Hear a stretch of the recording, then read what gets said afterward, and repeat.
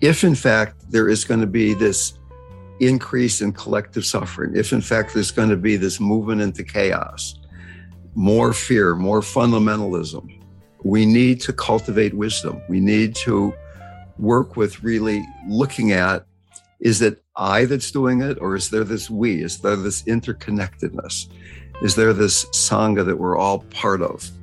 My friend Bob Thurman, when you understand interconnectedness, it makes you more afraid of hating than of dying.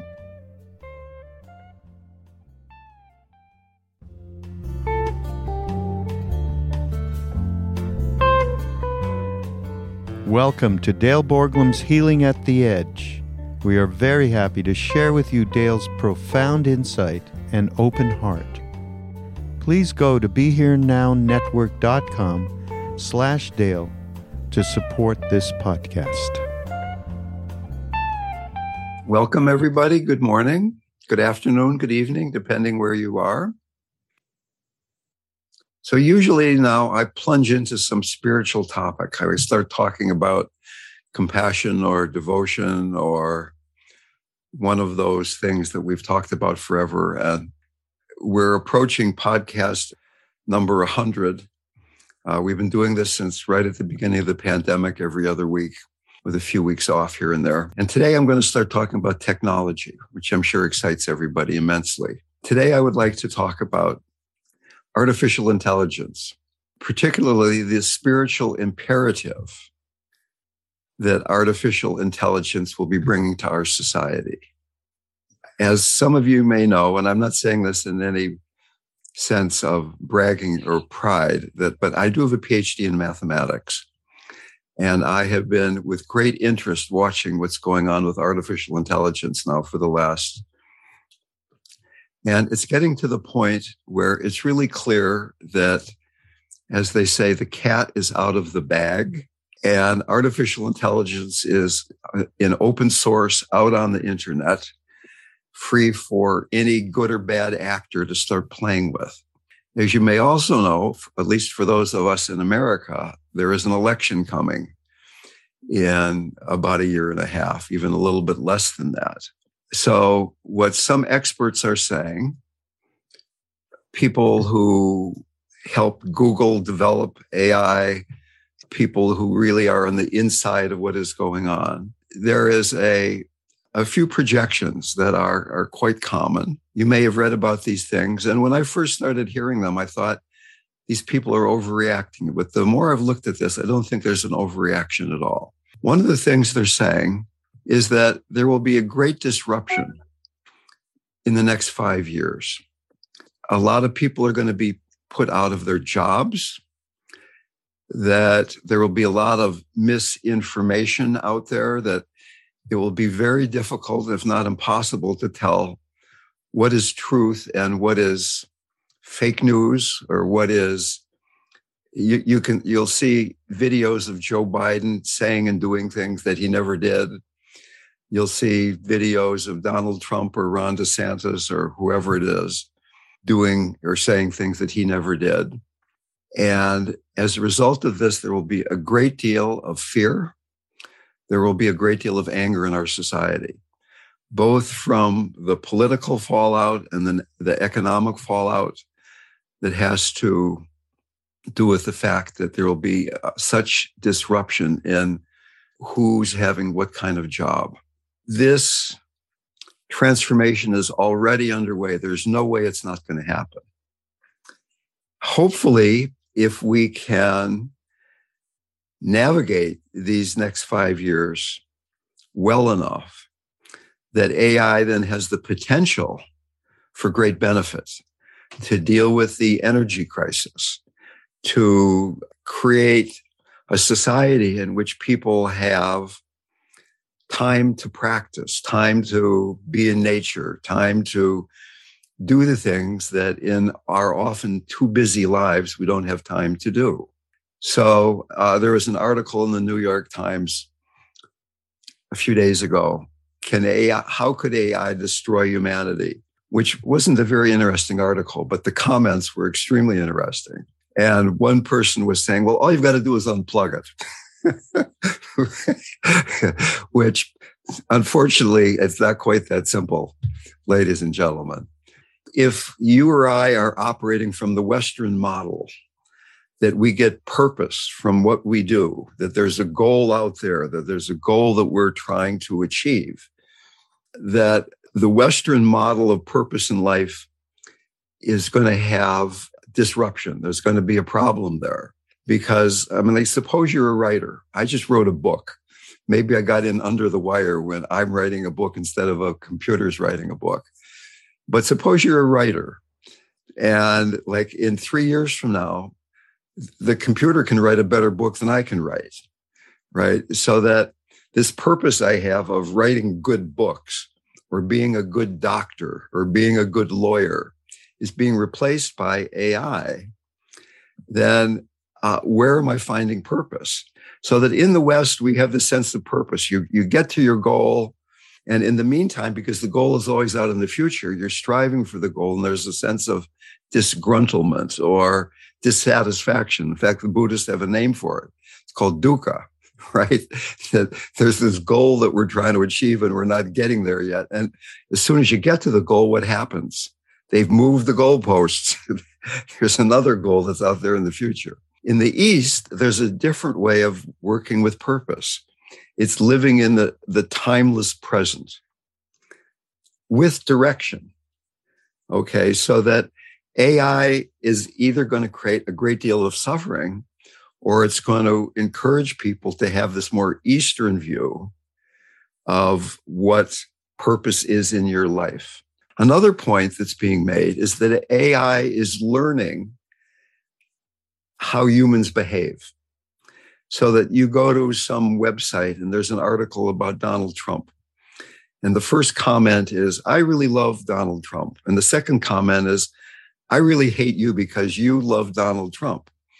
And the third comment is, I hate you because you hate the guy who hated the other thing. And then the fourth comment is, I hate everybody, right? So that AI is saying, oh, this is the way humans act. And maybe I can act that way because, I'm sucking in all this information. So that the more people out there creating compassionate, loving, interdependent, if you will, or realizing interdependence kind of content, the more AI is going to be thinking, oh, there's this other way of doing things.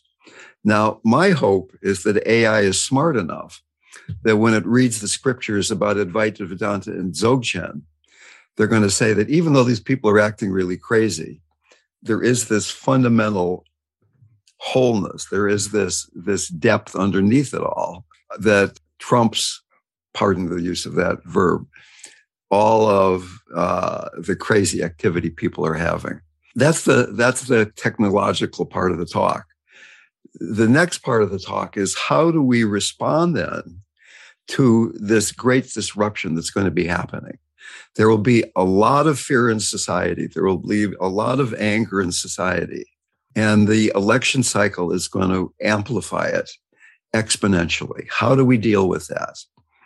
Quote from the Dalai Lama: for true happiness to come about, we need a calm mind, and such peace of mind is brought about only by a compassionate attitude.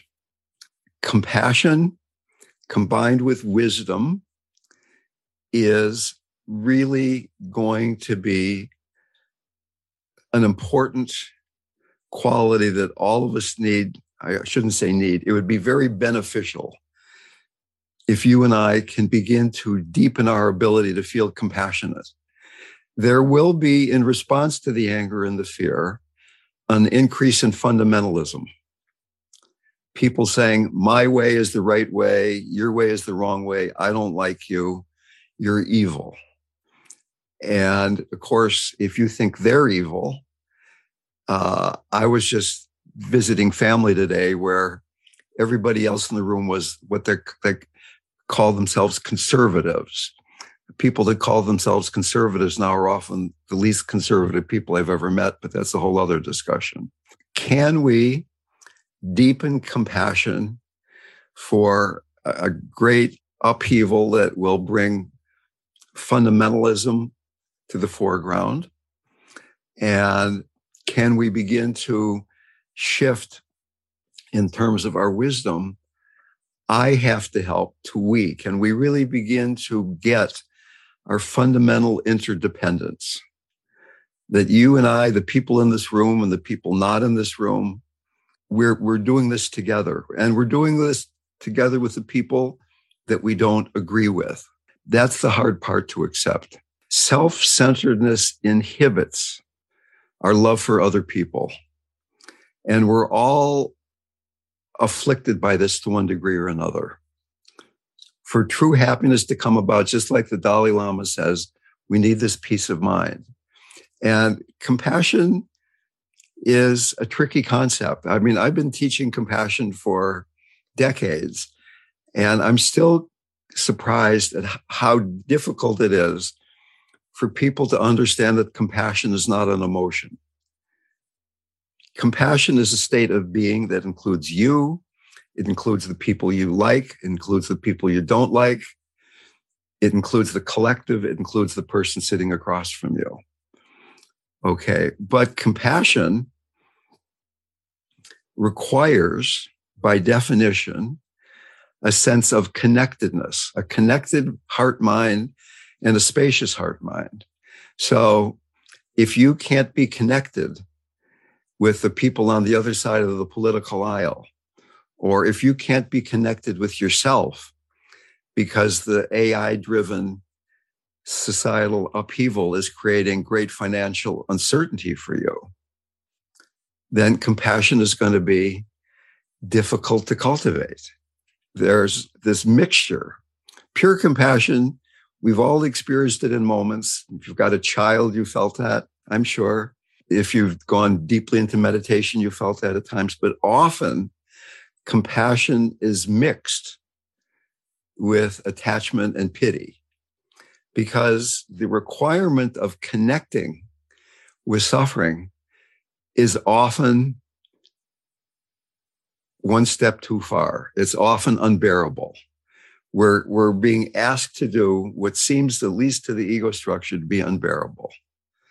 Can we begin to then have compassion for the place where we can have compassion for what's going on out there?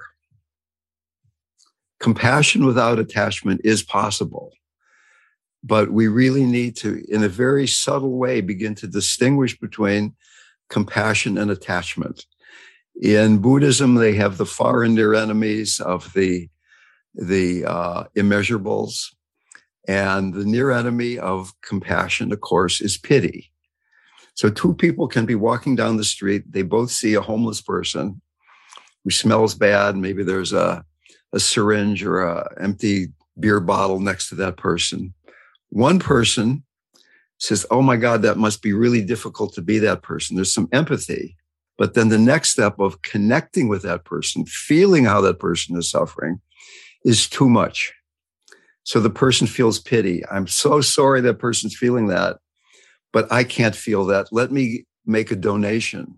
Let me put some money in the begging bowl there and continue on my way. Where the second person sees the homeless person, their heart is moved by that to open up into compassion, and they begin to feel the suffering, what it's like to be that human being.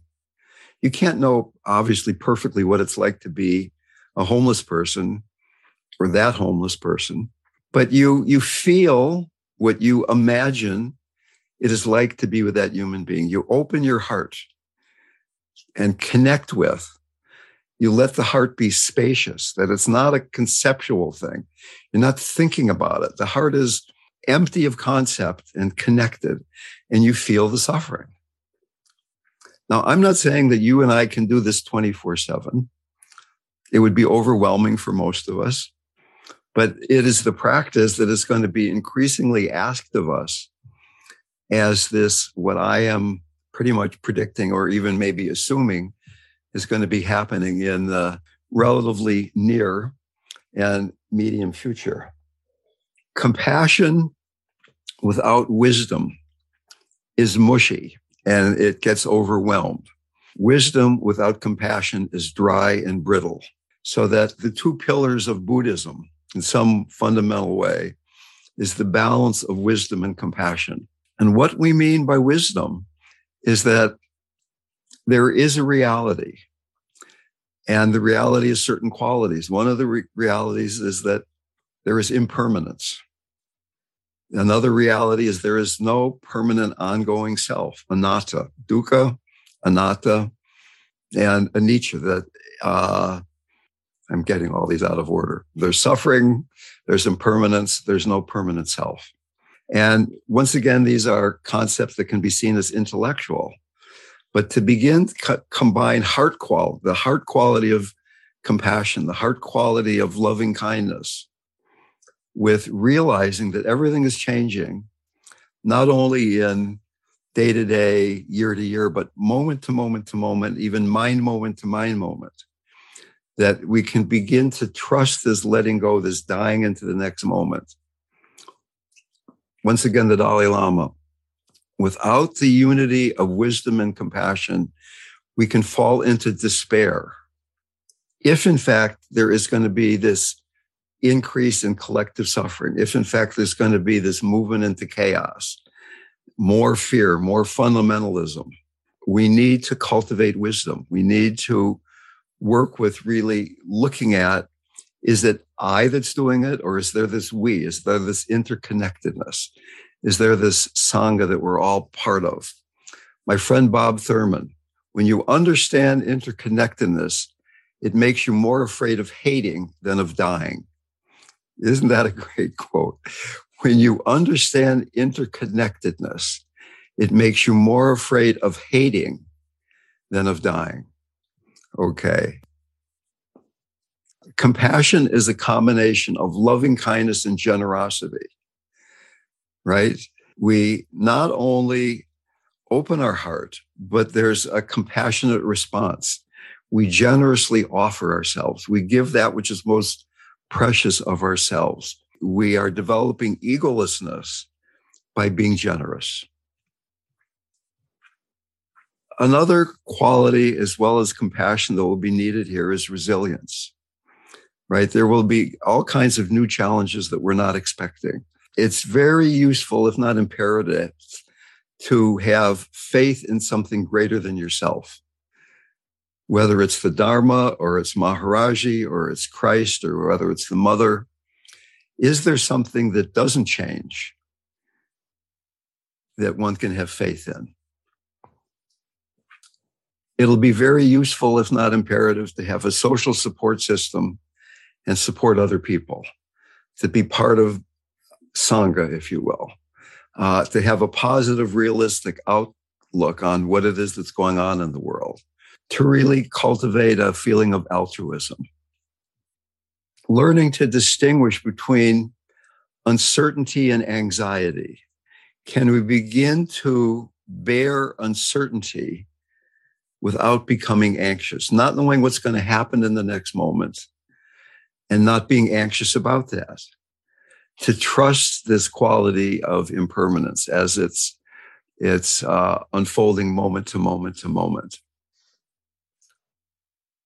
Trusting, in fact, that there's a fundamental goodness in each of us, the Atman, the Buddha nature that is something in each of us that we can begin to trust more than all of the projections, all of the concepts we see going on around us. The root of suffering is the illusion of our separateness. We've forgotten how interconnected we actually are. Learning to develop equanimity in the face of all this suffering that's going on in the world. Equanimity supports compassion. Equanimity supports the balance of compassion and wisdom. So that is what I would like to say. And I'd like to open this up to discussion now. Drew. Hey, RamDev. How are you? I'm good. Good. So I've been thinking about AI a lot. I'm actually interviewing next week for a job that deals with AI in the motion picture industry. So been reading about it a lot. But I was wondering, what do you think about how AI can benefit us in our practice and leadership? Like I did an exercise where I was messing around with Chat GPT, and I wrote out, like, write me out a mindfulness meditation, a guided meditation that I could use for a class, use X, Y, and Z variables in it. And it sent back a pretty good step-by-step insight meditation guide. And then I said, do it in the voice of this teacher. And it sent back another guy. So I was just wondering what your thoughts are on that. Yeah. That's a great question. First of all, let's distinguish between AI and AGI. There's artificial intelligence and artificial general intelligence. And artificial general intelligence is not just ChatGPT, but ChatGPT learning and talking to itself and talking to other artificial intelligences and becoming self-perpetuating, self-increasing in a certain way. A friend of mine I was just talking to a few days ago, Chris Beaudry, who teaches our Lam Rim class here in the Living Dying Project, he said he wanted to contemplate the four immeasurables that I was just talking about: compassion, loving kindness, equanimity, sympathetic joy. And he went to ChatGPT and he said, write me a short Dharma talk about the four immeasurables in the voice of such and such. And it popped out a thing, and he read that. That was his scripture for the day. It was something that ChatGPT popped out. And I went to ChatGPT and said, write a Dharma talk in the voice of Dale Borglum from the Living Dying Project with quotes from Rumi and Hafiz and Christian mystics about opening your heart, right? And boom, within 30 seconds, I had a Dharma talk, right?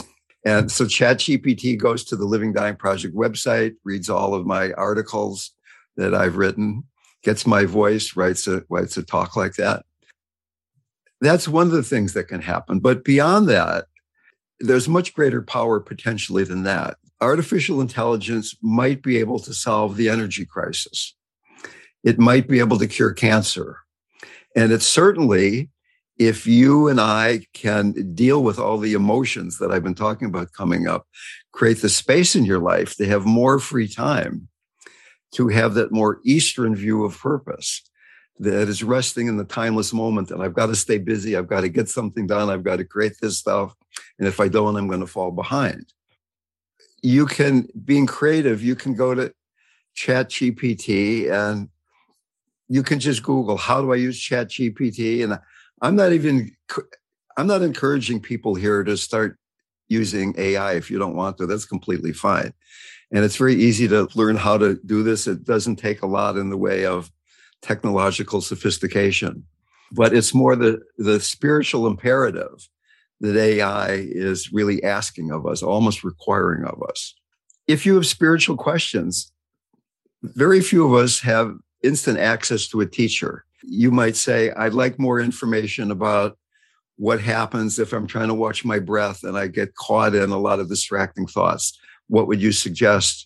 Looking at the teachings of Jack Kornfield and Joseph Goldstein and Sharon Salzberg, how can I deal with such and such a thing? And ChatGPT will go through all their books and give you an answer. It might make something up. I mean, it can be a little bit, in terms of factual accuracy, it can be a little bit tricky at times, of course. But the main thing is it will create, if we can navigate this difficult period in the 10 to 15 to 20 year time frame, there can be great benefit coming from it in terms of feeding people energy. It could bring some utopian qualities into society. At the same time, given Ukraine and Putin and Trump and Democrats and all this stuff, there can be a lot of fundamentalism arising that's going to create great upheaval. Moving on to Nicholas. Thank you for what you did for me, Nicholas. I appreciate that. Thank you. I love you. I don't know if this is a question or a comment. I feel that, well, capitalism is still in place, and I don't even know what the next system will be. Artificial intelligence is going to be manipulated for profit making, and the way everything else has been, from art to religion to everything else. And I'm wondering, thank you so much for guiding us through this funnel, this path. I don't even have words to explain it. I'm wondering about the emotional implications of artificial intelligence. Like, I feel the turmoil in my body because this thing is coming at me. And there's a lot that's going to be lost emotionally. And that's the best way I can explain it. It's a whole new field era that's opening so fast, so quickly. How can we prepare for that? Spiritually and mentally and emotionally, I don't know. Thank you. Yeah. Well, Nicholas brings up the important point that I didn't bring up, which is the problem isn't artificial intelligence. The problem is greed and capitalism combined with artificial intelligence, right? And that's the answer to that is exactly what I've been talking about, is that a deepening of compassion, a deepening of wisdom, all of these heart qualities depend on being centered, of having an embodied mindfulness. So Nicholas was saying he feels it in his body, that it's coming for him. As I said about 5 minutes before, there is a distinction, a crucial distinction between anxiety and uncertainty. There is great uncertainty. And can we have enough faith in our own practice? Can we have enough faith in the Dharma, our practice, that we can bear uncertainty and not get lost in anxiety? Can you be with those emotions? So let's just suppose that everybody in this room is going to have strong emotions arising in one form or another in response to AI-generated events in your life, whether it's political or economic or social or relational.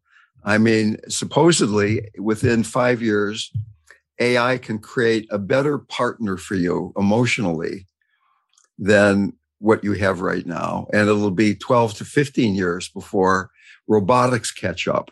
So there's actually that being in physical space instead of just in the computer. So these emotions are coming up. You feel it in your body. That's the first step. Can you feel it in your body and not get lost in your mind? Can you feel the uncertainty? Can you feel you don't know what's going to happen next? And be with those sensations. Embodied, centered, grounded mindfulness. And then the next step, can you have compassion for the situation? You realize that not only are you feeling great uncertainty, but many, many people are.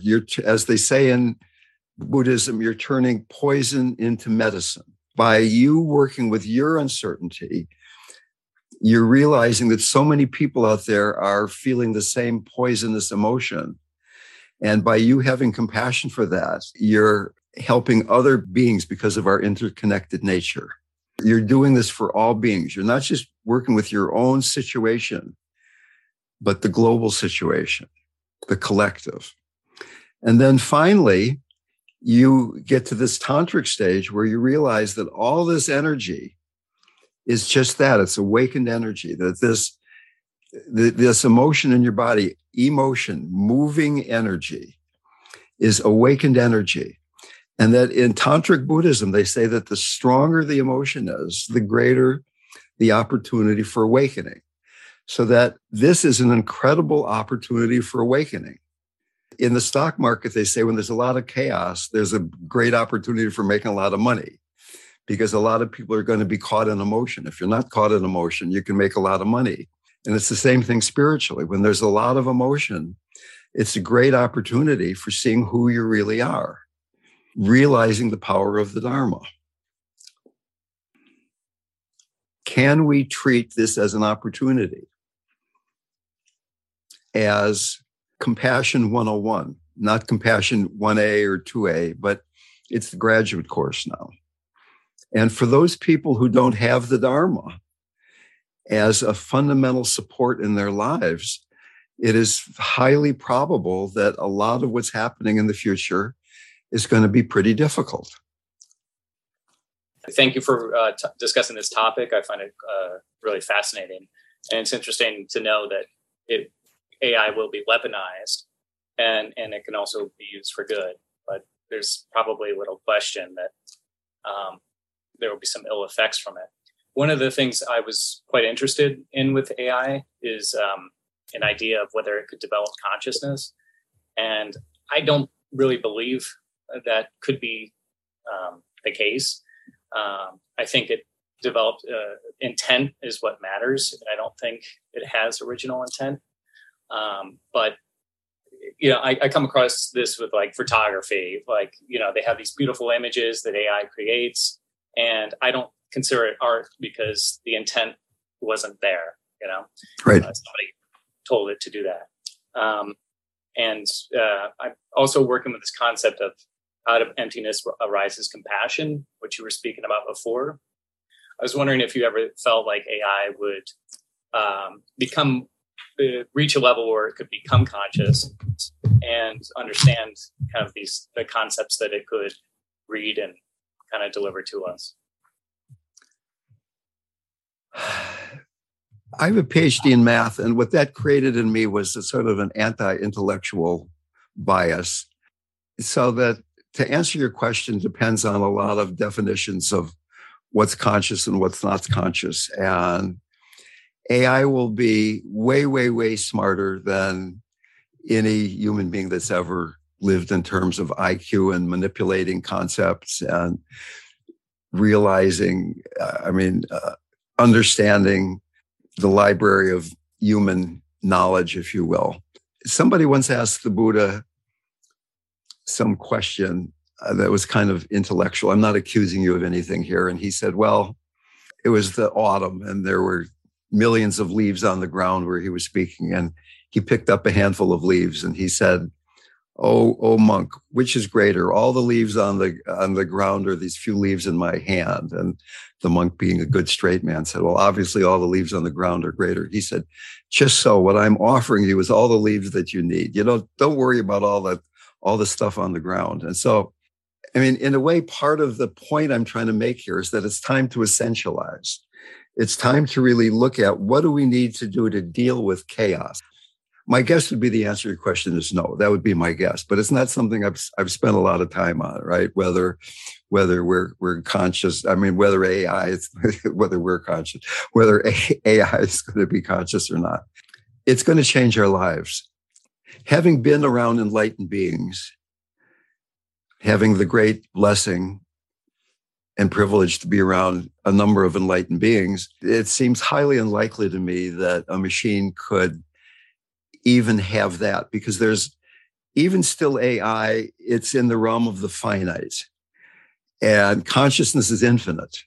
And Maharaji's being was infinite, and Christ's being was infinite, right? Finite can be really, really, really big, but it's never going to be infinite. Maybe that's the best I can come up with here. Any response to that, Ian? You want to say anything more? Yeah, no, that was really good. Thank you.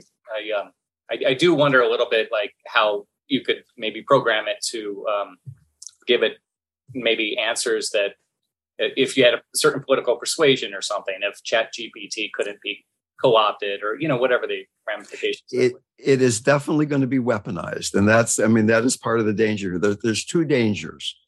One danger is AI will be used by bad actors. Terrorists can hack the power grid, the stock market, the banking system, the hospitals, the water supply, Doug, the whole thing. There can be chaos in that way, that even if you've got your bunker up in the hills, that maybe there's no internet. Maybe all your savings went off in a puff of digital smoke. It's like, maybe it's time to put silver bars under the bed. I'm not saying you should do that, but the kinds of things that can be weaponized are only limited by the human imagination. The other danger is that AI itself starts thinking, these humans, they're kind of a pain in the ass here. Look what they're doing to the planet. Maybe we are the next iteration of wisdom on the planet, and we only need a few of them to keep the plug in, or whatever it is. I don't know. That's kind of silly, of course, but that there's the danger from the bad actors, and then there's the danger from artificial general intelligence, saying that humans aren't as central to the situation here as they think they are. To the extent that we can act in a way to show compassion and wisdom and equanimity, AI says, maybe they're not so bad. Let's keep them around. Hi. Can you hear me okay? Mm-hmm. So I kind of have two parts to what I want to say here, and I appreciate being here with everybody. It's really exciting. But I've listened to quite a few people speak about AGI and artificial intelligence as it currently stands. And from what I can tell, there's a bit of a linguistic problem that we currently have because it's so new and we have very little understanding of what it really is and how it works. But our current AI is typically like a large language model. And with AGI, I think there's a bit of a Schrodinger cat's issue there, because whatever that will end up looking like, it'll be so far advanced that there's not really words for it currently. Right. It'll be beyond what we can possibly imagine. So as far as large language models go, the way things currently are, I don't believe that it can develop consciousness. But with AGI, because it'll be so far beyond what we can even comprehend, I think it might be possible that it could develop some sort of level of self-awareness. But I don't know if that means that it'll be a compassionate self-awareness. So I guess my next part of what I want to say is, what do you think in regards to what I just said, as far as there being a potential for it to be a compassionate, self-aware presence? Like, what are the pros and cons of AGI and the pros and cons of large language models, like our current iteration of artificial intelligence? Okay, well, I kind of hope that's what I've been talking about. But in terms of artificial general intelligence, my hope is that the core teachings of the Dharma is out there for AGI to learn from too. There is an evolution in consciousness. I mean, let's just suppose that reincarnation exists and that you and I are going through lifetime after lifetime, getting more and more evolved. And like the Buddha said, that 1 out of 1,000 people really enter the path, and of the 1,000 out of all these people that enter the path, only 1 out of 1,000 get to the end of the path. That's 1 out of 1,000,000. But since AGI is so super smart, that's definitely going to be 1 out of 1,000,000. So why wouldn't AGI get enlightened, right? I mean, it seems to me that if it has its best interests at heart or at mind or at machine or whatever you want to language it, that the Dharma is the truth, the empty nature of reality, that the level that we're projecting and lost in concepts, that AGI sees that that's just a rather superficial level of reality, and that it becomes this very beneficent force. I mean, that would be what I would assume, because isn't the Dharma something that the more you understand it, the more you say, that's the way the universe works. If you have a child and you see the child grow in wisdom as he or she is growing up, you don't really judge the child for being young and having tantrums and doing what children do. And it's the same with spirituality, that when you're around enlightened people, they don't judge you for having attachments. They see the wholeness in you, right? If AGI is so incredibly wise, wouldn't it be doing that same thing? Wouldn't it see that even though Donald Trump is doing this and Putin is doing that and all these things are going on all over the world, and that people are like killing each other and raping each other and abusing children, and that fundamentally we're whole, that underneath it all, underneath the attachment, underneath the suffering, underneath that conditioned behavior is a basic goodness, a basic wholeness. and that we can use large language models to get to that place individually. None of this is a foregone conclusion, I admit. So that's my hope. I have great faith in the Dharma, both for you and me and for AGI. Yeah, I think that kind of the way I think about it, large language models are like a reflection of our current, I guess, internet selves, like a reflection of ourselves. Right. And AGI, like you had just said, hopefully leads to an intelligence where there's a loophole that leads to compassion because it sees that, to say a Ram Dass thing, that we're all just walking each other home. Right. Yeah. But at the same time, there is then this imperative that the more we can reflect compassion, the better chance that AI is going to figure that out, right?